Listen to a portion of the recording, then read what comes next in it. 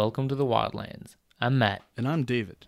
And today's episode is sponsored by West End Sports, your 5-star Yamaha dealer in northeastern New Brunswick, where you are sure to find something that revs your heart. And today we'll be talking about winter trails and how to use them, as well as being prepared for an unexpected situation. And make sure to stay tuned till the end of the episode for our insight on the product of the day. So let's jump right into it. All right. So, well, episode number 4. It's been a while. Yeah, it's been a while. I've been gone for a little bit there. Welcome back. Exactly. And Welcome already to quarantine. we are in episode number 4. Still pretty good. Of season 2. Season 2, that's good. right. Yes. And we've been getting actually some good feedback up till now on all the other episodes. And I do believe we've been getting a lot more, listeners to our Our show. listeners, our listener count is going up. That's awesome. Which is a good thing. Yes. We're getting feedback on topics. I believe that we're going in the right direction with this. Absolutely. And, if we look into our very first topic, which is winter trails and how to use them, it could be a little bit vague, but we're going to jump around on, methods to use when you're, in the trails in wintertime. Exactly, especially here in Bathurst, where in the last couple of years, they've been really pushing this because we know that we have rugged winters, and if we don't make the best of them, time can get very long. Yeah, definitely. So we've always had a pretty good trail system here in Bathurst, and they finally found a pretty good way to exactly do what we're saying, use them in the winter. Dave, I don't know. I've never been cross-country skiing myself. I don't know if you have. I've done it quite a few times, actually, cross-country skiing. Yeah, it's fun. And enjoyable. Here the trails here are apparently very good. I have not personally been on them at all.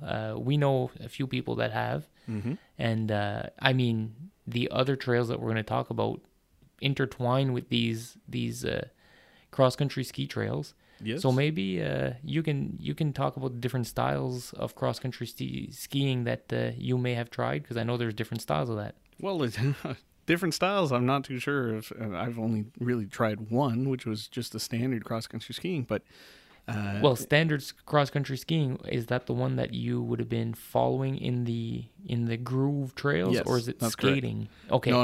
Okay. No, I haven't done any of the... You're not the expert skating no, not at all. style yet? No? I'll skate in place, but I won't go very far. Okay. No, me, it's I just stick to the standards, with the tracks already all done and everything like that. You follow on those same tracks. Obviously, when you're going to have to skate regardless, if you get into the uphill areas or whatnot, there's not going to be really any tracks to go up. But no, for me, I haven't really been able to do that much cross-country skiing. I've done it a lot more when I would say it was a lot more dominant when I was younger. Less now, because I don't necessarily have the time to be able to do it, including with the quarantine and everything like that. That's imposed.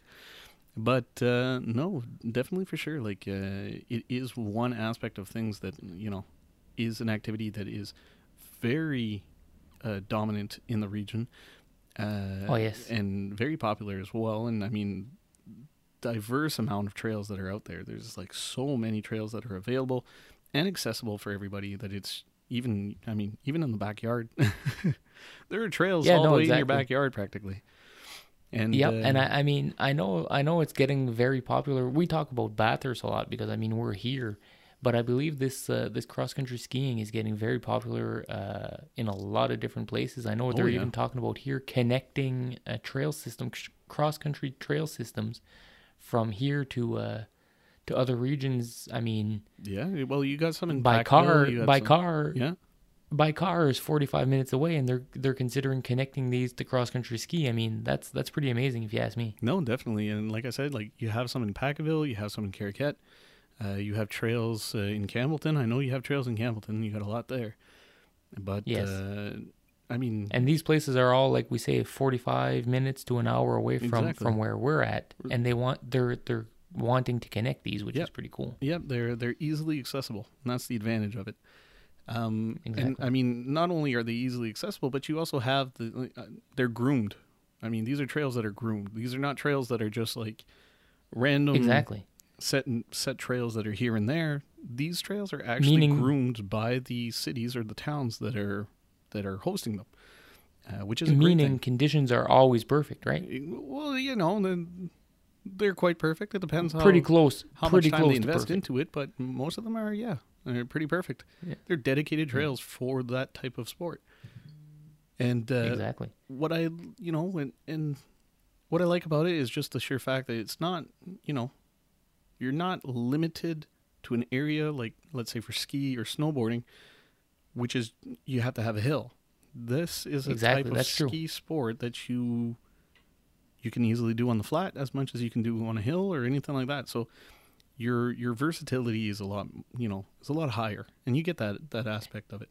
That's what's fun about it. Yeah, and I have friends that are my age with children the age of my children, and both their children are into cross country skiing this year. And I mean, they are out 3 to 4 times a week with their kids in the evenings. They organize groups here at the club. I mean, evening skiing with headlamps, moonlight skiing. I mean, it's pretty cool. I have to admit that they're doing an awesome job. I hope they continue. Oh yeah. Something that I never had the interest into it, but I know my wife really wants to try. So I'm not saying that I will not end up trying. If I'm not mistaken, too, a buddy of ours actually invested. Him and Yeah, his wife invested in cross country skiing just recently. yeah. As a matter of fact. They used to go before, and a couple years ago they kind of stopped, got out of it, and this winter again, pandemic, can't travel, can't do nothing. Hey, let's invest in something we can do, and so the pandemic does have some good things, I guess. Well, it has some good things for those that are not quarantined. Yeah, I suppose that's true. Sorry, Dave. Yeah. It's a lonely life. Something. Yeah, exactly. And another way to use the trails is one way that I believe you probably used as much as I have in and around the town, in the woods while hunting. I've done it out with the kids.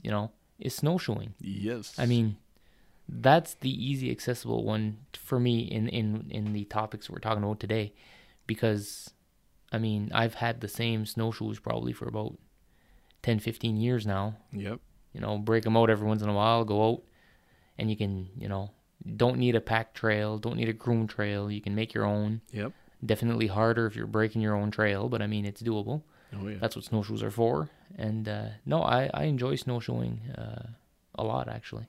Yeah, and snowshoeing also, the advantage to it is, well, as much as cross country skiing you can do, there's a level of difficulty that you can choose. I mean, I've done some snowshoeing all the way out in Mount Oka, which is near Montreal. That there was really a fun snowshoeing experience because, sorry, you had areas that, as much as it was on the flat, you'd have to climb with snowshoes on, and then even to get back down, you'd have to slide with snowshoes on. It's actually quite challenging to slide with I can snowshoes imagine. downhill without really just bailing out. But it's a fun thing to do when you lean back on them and you pretty much just slide down the hill. That's actually quite an experience. And I mean, like you say, it's something that's been around for a long time. What amazes me is the evolution of snowshoes. Yeah, definitely. I mean, if we're looking back at the very first snowshoes, which was made with I'm trying to remember the name in English there, but the tendon, Yeah. d'animal, Yeah, it was made with I think it was sinew. beaver There you go, sinew. leather or beaver skin or something, Yeah, right? it was sinew. Yeah, there you go. That's what they would use to make the cordage, and then obviously with the wood that would be used to, it would be heated and swamped Yeah. with water, and then after that heated and then turned or curved And- to the proper diameter and shape. And then today's aluminum and synthetic materials. Yep, have carbon fiber overtaken. and everything as light as Yeah. possible.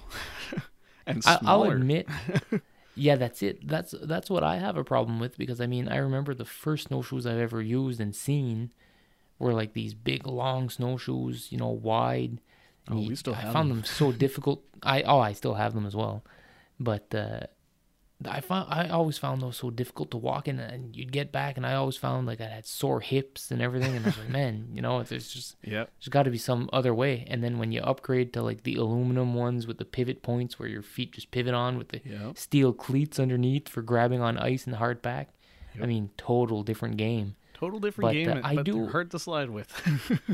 yeah, but I also find that they don't carry so much. Yeah. Like I mean, they no. do. They're smaller. You're gonna sink more. It's normal. Yep. You know. Less surface In my area. opinion, I always found that I preferred the other ones for how much I didn't sink, but I prefer the new ones for how easy they are and how comfortable they are compared to the older ones. Yep. No, for sure. And But I mean, like you always had the like the strappings too on the newer ones. Obviously, Yeah. your foot is strapped Ratchet. and it is just Yeah. exactly. Well, it pretty much resembles exactly like a snowboard binder. Yep. Bindings. Exactly. I mean, it's the Yep. same concept now, but then before was literally like strap binders and leather And they'd straps get with loose holes and or they get loose, Yeah. like you say, and You'd walk, you'd have to tighten them up again. your and foot would yeah, go right no, through the today, hole and not come back out. yeah, then you get stuck. You'd waste 10, 15 minutes trying to get your foot out of the front toe hole for Yeah, your exactly. for in your snowshoe, and yeah, Yeah, but no, no, the those evolution days are is gone just- at least. But Yeah, the evolution of it is it's quite impressive, and I would say the same Yes, definitely. for cross country skiing. The evolution of it has been quite impressive, but I would say that it stayed relatively the same, regardless of the technology that was carried on. The Exactly. concept of that technology stayed in the same kind of domain. Whereas for snowshoeing, I mean, as you say, size all of a sudden just got so much smaller, but it's like they believe that it carries on the same, surface, right? yeah, Your snowstorm doesn't change or your snowpack doesn't change, but your actual footing does, exactly. I found that weird. I believe that their main purpose behind that as well is because the new snowshoes have a much more filled in area where you're walking instead of having, like you said a while ago, the crisscross pattern of fibers, Mm-hmm. which in theory will support more, because there's nothing coming through. But I still feel like the old big footprint still carries better than the new one. Oh yeah. Well, I mean, sorry. You think about it as like the way that I look at it is the same concept as a screen with water. The water Yeah. tension and everything like that that's created by the screen. I mean, you could literally have a very thick screen over top of a bottle, flip it upside down. Water's not going to really go through. And it's the same concept with Nope. snow and snowshoes. Yep. Your cordage and everything like that, the pattern that it is just does not allow and distributes the weight, elsewhere, but just does not allow as much snow to get through that easily. And I mean, it's just, you could go in scientifically if you wanted to, but Exactly, I'm just but- putting a little touch of science in this, and common sense. But that's really how I feel about it as well. Where Yep. the larger snowshoes did carry a lot more weight wise and depth wise than the ones that we have today. I mean, prove me Yep. wrong if you guys have, or if any listeners have more information on this. Please, give us a shout out. Tell us what you think about it. And what you use today, do you use the old style? Yeah, or do you exactly. or do you use the new style? Exactly that. Tell us what you do and tell us how you do it. And the same thing with cross country skiing. I mean, do you roll with the old school or do you go with the new school? That's what we want to know. Yep, for sure. And a new one, a big new one here in town, which has just exploded, I'd say, in the last 2 years. Last year was the first major one, but this year it is crazy, Yeah, is fat biking. I know. I haven't tried Have it. you ever tried that? No, you've I never have tried it? Not. And you know what? I mean- Ooh, wow, the door just swung right open. It's windy here today, by the way. It's like Yeah. this really crazy windstorm and snow. Well, snowstorm was yesterday, and the wind is today. Yeah. I mean, we're looking at 50, 60 mile an hour winds. That's like 105. Oh, down your way is 105? 105. What, 105 kilometers? Kilometers, Oh, there you go. The door just closed again. which is 60 miles an hour. Yep, that's correct. No, it's pretty bad. It's pretty bad. No enjoying winter trails today outside, unless you like that. But I'm You're inside. a hardcore I'm not kind of going guy. outside. Yeah, I guess so. Yeah. Yeah, but no, the fat biking, I'd say winter of 2020, it really picked up here in the region. And then last summer, I mean, I saw fat bikes out on the beach, in the sand. You could even rent them at the beach to go take a drive on our many, many kilometers of beach. And then this winter, it's just exploding with the trails. I mean, Yeah. they haven't, like I said a while ago, the intertwining of the trails. I mean, you have your cross-country ski, your fat bike, and your snowshoe all intertwining into each other. Like, the trail system is very impressive. They got groomers for the cross-country skiing. They got a completely different groomer for the fat bike trails. And the snowshoeing trails, I believe, I'm not sure if they groom them or if they just like break them out with a snowmobile, maybe. You know, that's actually something that I was kind of posing as a question as well, in regards, because I know that it can be very finicky when it comes to, you know, your cross-country ski trails and your snowshoeing trails. Obviously, like they've always mentioned, don't cross over a cross-country ski trail with your snowshoes because they don't want it to be broken up. Sorry. Yep. But in my, like, the way that I look at it is it the same concept with fat biking, or is it like fat biking cannot even be in the same type of trail system as snowshoeing or even as cross-country skiing? Even if they do merge at a certain point, is it the same concept? Like, is it shunned upon when they are seen? I believe it's less of an issue if you're just crossing. And I know a big issue because I'm like on all of the fat biking groups here in town on Facebook. Even if I'm not using the fat bikes, I'm still in their groups to get info and all kinds of stuff. The big major thing they're talking about is air pressure in their tires. And I mean, they're running about 2 psi air pressure, and they put like side-by-side comparisons of 2 psi and 5 psi. Okay. 2 psi is almost not even leaving an imprint. Really? And as soon as they build it up to 5, then you can see the imprint. So they have updates on snow conditions. I believe they take some kind of a reading in the morning or at several parts of the day to get how they must have some kind of instrument that puts an imprint in the snow, and it gauges a pressure. Okay. And they decide that they'll post in the morning saying, okay, run your tires at somewhat such PSI for right now. And then they re-update it to bring your PSI up and down throughout the day to ensure the trail conditions. Yeah, that's not bad. You know, I'm a little bit curious too to know, because I mean, if we look at cost effectiveness, obviously fat biking, in my opinion, is probably going to be the one that is the most costly version of ski. Yes. Of, you know, ski or not ski, of winter of using the activity trails to use a trail. Yes. Yeah. Yes. It'll probably be your highest investment out of all 3 options that we just mentioned. Apart from walking, which is completely free. Yeah. But apart from that, you know, other than that, you know, it is the highest growing popularity of, you know. But don't forget, your fat bike can be used year round though, because you can use it in the summertime. Exactly. It's a better. Well, you could use snowshoes too, but you're just not going to sink very far. They'll just be shoes. It'll just be shoes, wider shoes. Yeah, or really annoying shoes to walk with. Yeah, exactly. But no, the fat bike, yes, it will be more expensive, it's more than likely. Yeah, the higher investment, but you can multi-season use it. Yeah, it is made for multi-seasons. Cross-country skis, again, I've never had to purchase any, never looked into them. Mm-hmm. I am sure it's like anything else. You can get very expensive ones. You can get very expensive ones. You can also get some for the summer, which are shorter versions with wheels. Rollerblade wheels. There's a few people, not far from where your parents used to live. Okay, There's this guy that used to come out of that subdivision all the time and come down on Riverside Drive. I'd meet him there once or twice a week, Okay.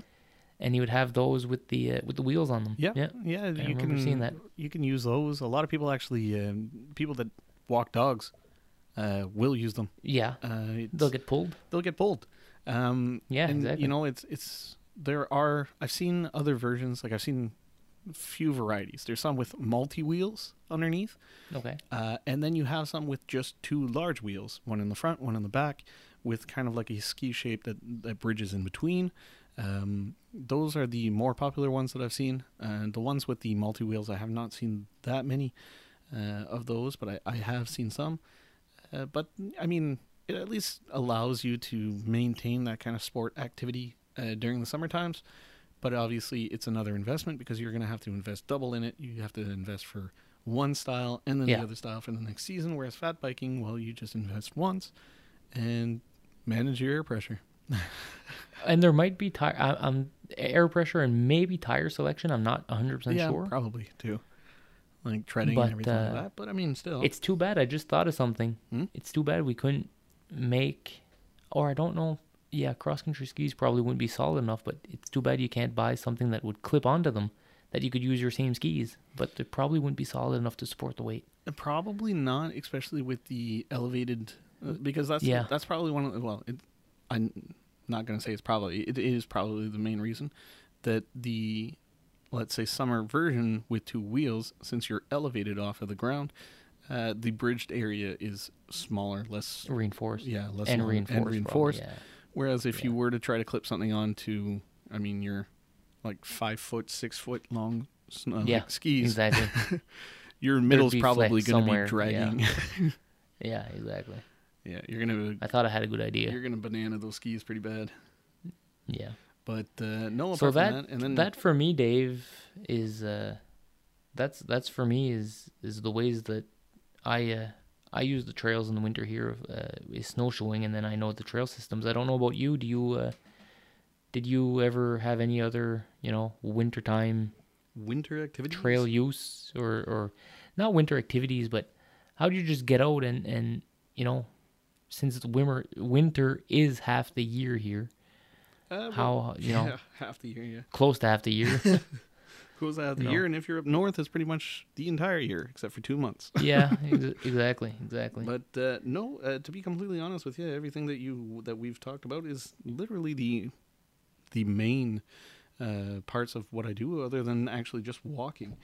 Trail walking or anything like that. That's really the only activities that I personally think of, other than actually doing some snowboarding or skiing or whatsoever. Yeah, exactly. But that's Downhill not, skiing and snowboarding is a whole other thing that I do. Yeah. I snowboard too, but I mean, yeah. that's not in a trail. That's in a dedicated area. Exactly. Unless you have trails at home that are downhill. But apart from that, those are really the same sports that I will venture into. One of them, which I would be interested in venturing into, probably eventually, would be fat biking, that I have not tried yet. That seems to be something that's it's fun, it's entertaining, and it's Yeah, no. It's I physical, like it's biking strength. in the summer. I like biking in the summer. yeah exactly. And I always said, well, I would think of getting into it as well for the winter. So Yep. that's definitely my probably going to be the one that I'm going to end up trying/investing in. Yep, absolutely. Now, if we were to jump into topic number 2. So topic number 2, which also ties in a little bit into topic number 1, which is being prepared for an unexpected situation. When we say situation, we're talking about the wintertime situation. Winter scenario, in a certain sense. Yeah. Now, these can happen to you even if you're doing the type of, activities that we mentioned earlier on. And it's how to be prepared if something does happen in a winter environment. I don't know if you want to start this one off with some of your topics. I've got some already in mind, but I'll let you, shoot these ones out first. Definitely. I mean, we've talked about being prepared for all kinds of situations while out hunting and fishing and whatnot. But, when it comes down to being prepared, I believe that the probably the most important one is being prepared in any time that the temperatures will start to drop from like late fall to early spring. I mean, if anything is going to go wrong, it'll just be made worse with those conditions. I mean, you need to be able to stay warm. You need to be able to get shelter. That's in any situation, but wintertime makes it that much more important. Also, you need to be able to, if you're needing to stay warm, I mean, you need to build a fire, which is your go-to. So things that to be prepared, I always have, and this is year round, but I stress on it even more during the colder temperatures. I mean, I have a reflective heat safety blanket, waterproof matches, or a good Zippo lighter that you make sure I always refuel my Zippo lighters before I leave. A change of clothes, at least a change of socks, a good sweater, wool sweater, a new toque. But just be prepared, because anything can happen, even if you don't think it'll happen to you. But wintertime will make it that much worse. So really just make sure you have the proper gear. The essentials. Yes, no, for sure. In my aspect of it, I always see it as, prepare for the worst, but also you want to stay light. Like you True. say, you have, because I mean, obviously somebody that's going to go do some snowshoeing, and it or cross-country skiing, well, what you see today, most of the times you see people, they're dressed, I would almost say like if they were doing the Tour de France. Yeah, casual, yeah, I know what you mean. With the like tight kind of clothing and whatnot. And, with no backpack. With no backpack, go for it. That's good for you. But I mean, if ever anything happens, you twist an ankle, you can't get out of there, there's not many people that are around, think of the unexpected. Even if it's just like a satchel or a fanny pack that you're going to be carrying around with you, I'd always advise that you bring it. You never know what's going to happen. You never know what could happen. But at least you know that you'd be prepared for it if it did happen. Either it be a compress, either it be, anything to strap your leg up or strap your ankle up, because those are ankle twisters, regardless if you like it or not. They can happen. True. When you start getting older, those ankles start getting weaker. Take it that way. Yeah, true. We're not in our prime anymore. So make sure. Jeez, that's sad. That's sad. When you get older, nothing gets better. It just gets weaker. For me, anyway. I don't know. For me Maybe too. you guys are tougher than I am. But, But regardless of that, no, definitely, like you say, a reflective blanket, that's something that I would definitely bring around with me. Like you say, a big lighter, which is something that I would carry with me. Not necessarily that I would have to make a fire, but just the fact that it's there if I have to. And even if all of a sudden I get to an area and I'm hungry, then I can always just make like a small fire with some, hot dogs if I actually bring anything for that cause. Yeah, no, that's true. Yeah. And, the other thing that I would say also that I would bring around with me, and what we talked about a little bit earlier on in season number 1 was the Spot rangefinder, or Spot 3rd gen. Satellite messenger. Satellite messenger, exactly. There you go. I think that's an ideal or an integral thing to bring with you now, due to the fact for any type of sport that you do, because that is something that would be able to, get help to where you are. Even if you're not that far from your car, if you can't make it there, you can't make it there, right? If you can't make it there, you're too far. Exactly. If you're not that far, but you can't make it there, it's still too far. Exactly. So to me, I think that's actually something that's very important to bring around now, versus what we had before. Even if you have a cell phone with you, I mean, there's some areas that even if you have a cell phone, you're still out of range. Exactly. Another thing that I would also bring around with me, when I was saying like something to strap your leg down or whatnot, easy thing and super light that doesn't take up a lot of room. I mean, bring a paracord bracelet if you have to. I mean, a paracord bracelet, you got a lot of paracord in there. You can use it to strap your leg up. You can use it to help yourself out. It's easy, simple, and Exactly. it's like inexpensive, and you just got so much utility out of it. and it really just doesn't take up that much room. You carry it around your wrist. I mean, come on now. That's it. And like you say, you want to be light, but you still want to be efficient in the situation if something does happen.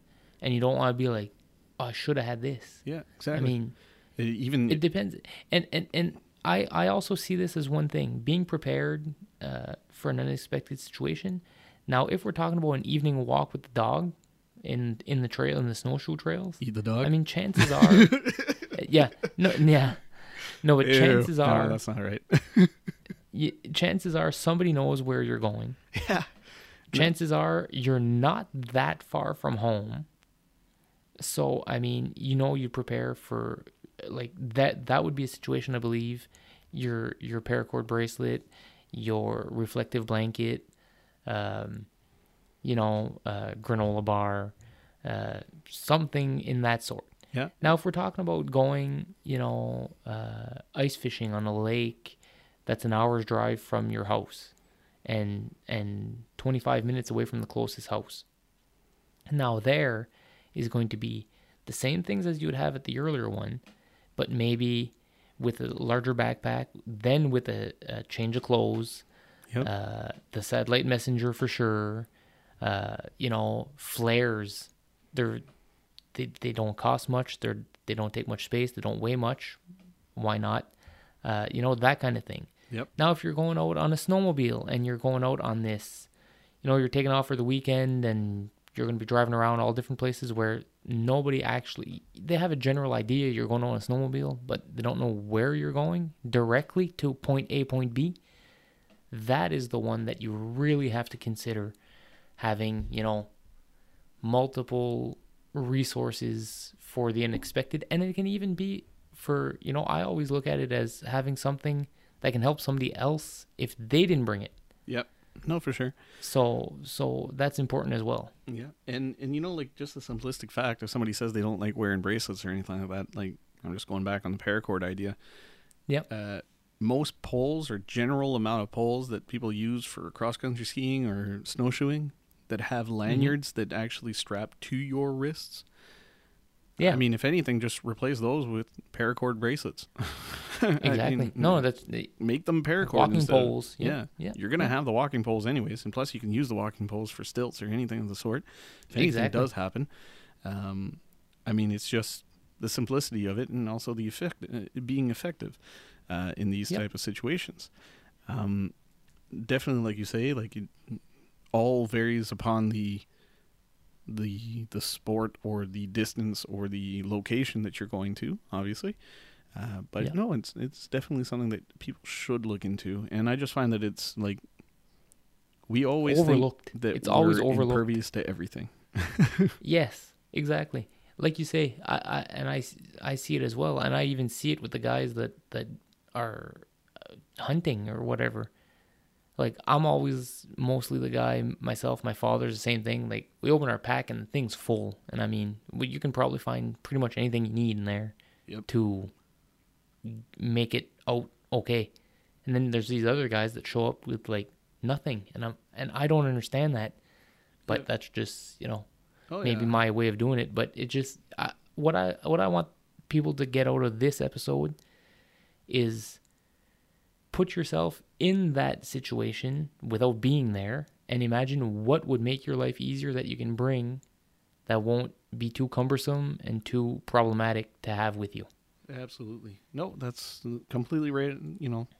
Right. The exact thing to say is just imagine yourself in a situation. How would you get out of it? What would you need to get out of it? And there you go. That's all you need to know. And just prepare in consequence for what that is. Regardless of where you are or regardless of the difficulty of what you're doing, there's always going to be something that can happen or might happen. I don't wish it upon anybody, but, I was going to say stuff happens. The possibility's there. Yeah. But the possibility is there, Yeah, absolutely. So if we were now to look into the product of the day, what would the product of the day be, Matt? Well, it kind of ties into everything we just talked about here because it's pretty important to have this for any type of winter activity, if you ask me. And it'll also help you to be prepared in case a situation shows up. You know, Definitely. so Yeah. And what Matt's trying to get at right now, I'm trying to get Dave to say it. what he's trying to get at is we talked about this base layers, and you know, all depending on what type of base layer you put on. I mean, even if it's a t-shirt or whatever, we have a product. No, well, we have a product. There's a product that I personally not swear by, but almost do, I would say. And it's a type of product. It's merino wool. I'm a high believer in what it does. It's, you know, quite resistant to bacteria. It is, you know, when I say bacteria, is in terms of smell, different things like that. It's a very high warmth quality, I would say, and also very durable in terms of material as well. And especially, I like repellent. it for moisture wicking. Yeah, Yeah. exactly. Moisture wicking for any type of activities. Because, I mean, if you're skiing or biking or walking, you know, sweat's going to happen. Exactly. I would say that the very first product, the merino product that I was ever introduced to, there is a wide variety. Helly Hansen has some, Under Armour has some, so on and so forth. I mean, you have brands that sell socks, like Darn Tough, that is made with merino wool. You have, you've got even Buck that came out with merino wool socks as well. Or merino infused socks, I would say, because not a lot of them are 100% merino wool. A lot of them are, you know, synthetic mixed with merino wool. Yes. And you'll see with the price, but then some that are 100% merino wool, like I was getting to, was Icebreaker. Icebreaker is the very first company, merino wool, that I was ever introduced to. And I'm not going to lie, it is hands down one of the best ones for me. I love their quality product. It's just, it's 100% merino and true to it as well. Oops, sorry, knocked the table there. But no, definitely one of my go-tos if I were to go for a base layer product. I've got, I mean, you can go from things that are like lightweight to midweight, ultralight, to heavy, you know. Depending on your activity level, right? Exactly. I believe that's how most of them that you're going to go through, right? Yeah. But I mean, you know, obviously, if you're looking into a budget-wise, I would go into a merino infused if you're looking budget. Yes. If you're looking non-budget, go with Icebreaker. Definitely. They have it. They have it 100%. 100%. Yeah, 100% merino wool is very good. I don't have any Icebreaker direct, but I'll agree with you. I mean, yeah, they are a little more expensive, but if you spend any amount of time out there, they're great. Yep. And Icebreaker, again, like you said, they did classify it for activity level. So I mean, you're not going to take the extreme warmth one for going, you know, cross country skiing. I don't believe. Yeah. Well, no, you're not going to take the heavy one, but I mean, Icebreaker has been around for a very long time. I mean, yes. So in my opinion, it's tried, tested, and true. You know, right? Yep. So when you're looking into products and different things like that, like you mentioned earlier on, you're a strong advocate of you pay for what you get. So in my opinion, if you're paying higher for it, you're going to get something that's of a higher quality and also something that's true to what they explain or to what they say.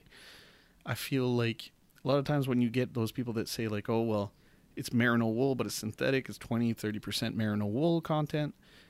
Yeah. You're going to get that breakdown. You're not going to get the true just of what merino wool is supposed to give you. You know what I mean? And not just that. I mean, if you're planning on doing any kind of outdoor activity more than once a winter type thing, if you ask me, you're going to pay a little bit more, but you're probably going to have that product 10 times longer than a product you'd pay less for. Exactly. Because it's durable. It actually does its job, so you won't just decide saying, oh, this is no good, so I'm going to throw it out. You will keep it, you will use it, and it will last. Yep. So if we look into the Icebreaker line of base layers, I mean, you have things of long sleeve crews, you have, let's say, short sleeve crews, you have long sleeve pants, you have shortcut pants, you have some that even have a double lined knee area, like for legging style for men. You have a great lineup for women as well. You have some with a front zip, so kind of like a collar zip. If that's in the thicker, category of it. You have some that are just like regular t-shirts, or some that are kind of like what we're used to with the Under Armour kind of spandexy look for long sleeve shirts as well. These can be used in all variety of sports, but it can also be used for outdoor activities like I would say hunting, fishing, or anything of the sort, even during the summer times, because the type of material that it is will not only keep you cool, but will keep you warm. You have that aspect of it. And that to me is something that's just, it's grand. Definitely. I remember when I first discovered base layer clothing, how much it changed the thickness of my coats and the thickness of everything and the comfortableness. Yep. That sure. My level of heat and warmth went up, and the level of thickness of clothing went down. Yep. No, so it's you pay a little bit more, but you save somewhere else. and exactly, and build your system. Yep. To what you need. Layering is important, but start with your base layer. Yep, absolutely. All right. So with that said, I think we're pretty much done on episode number 4. We talked about everything that we had to talk about. Again, I'd like to make a huge thank you and a huge shout out to West End Sports for having sponsored this episode, and also for helping us out with keeping the show going, and as well to all our listeners. You guys have been helping us out a huge amount with your suggestions, with all your your comments or whatnot, and also just being there, generally just listening to what we have to say, even if sometimes we do ramble on. You guys are there to listen to it. And exactly. With that said, I'd like to give you guys a great salute, and we'll see you on episode number 5. Have a good one. Take care, guys, and keep it coming.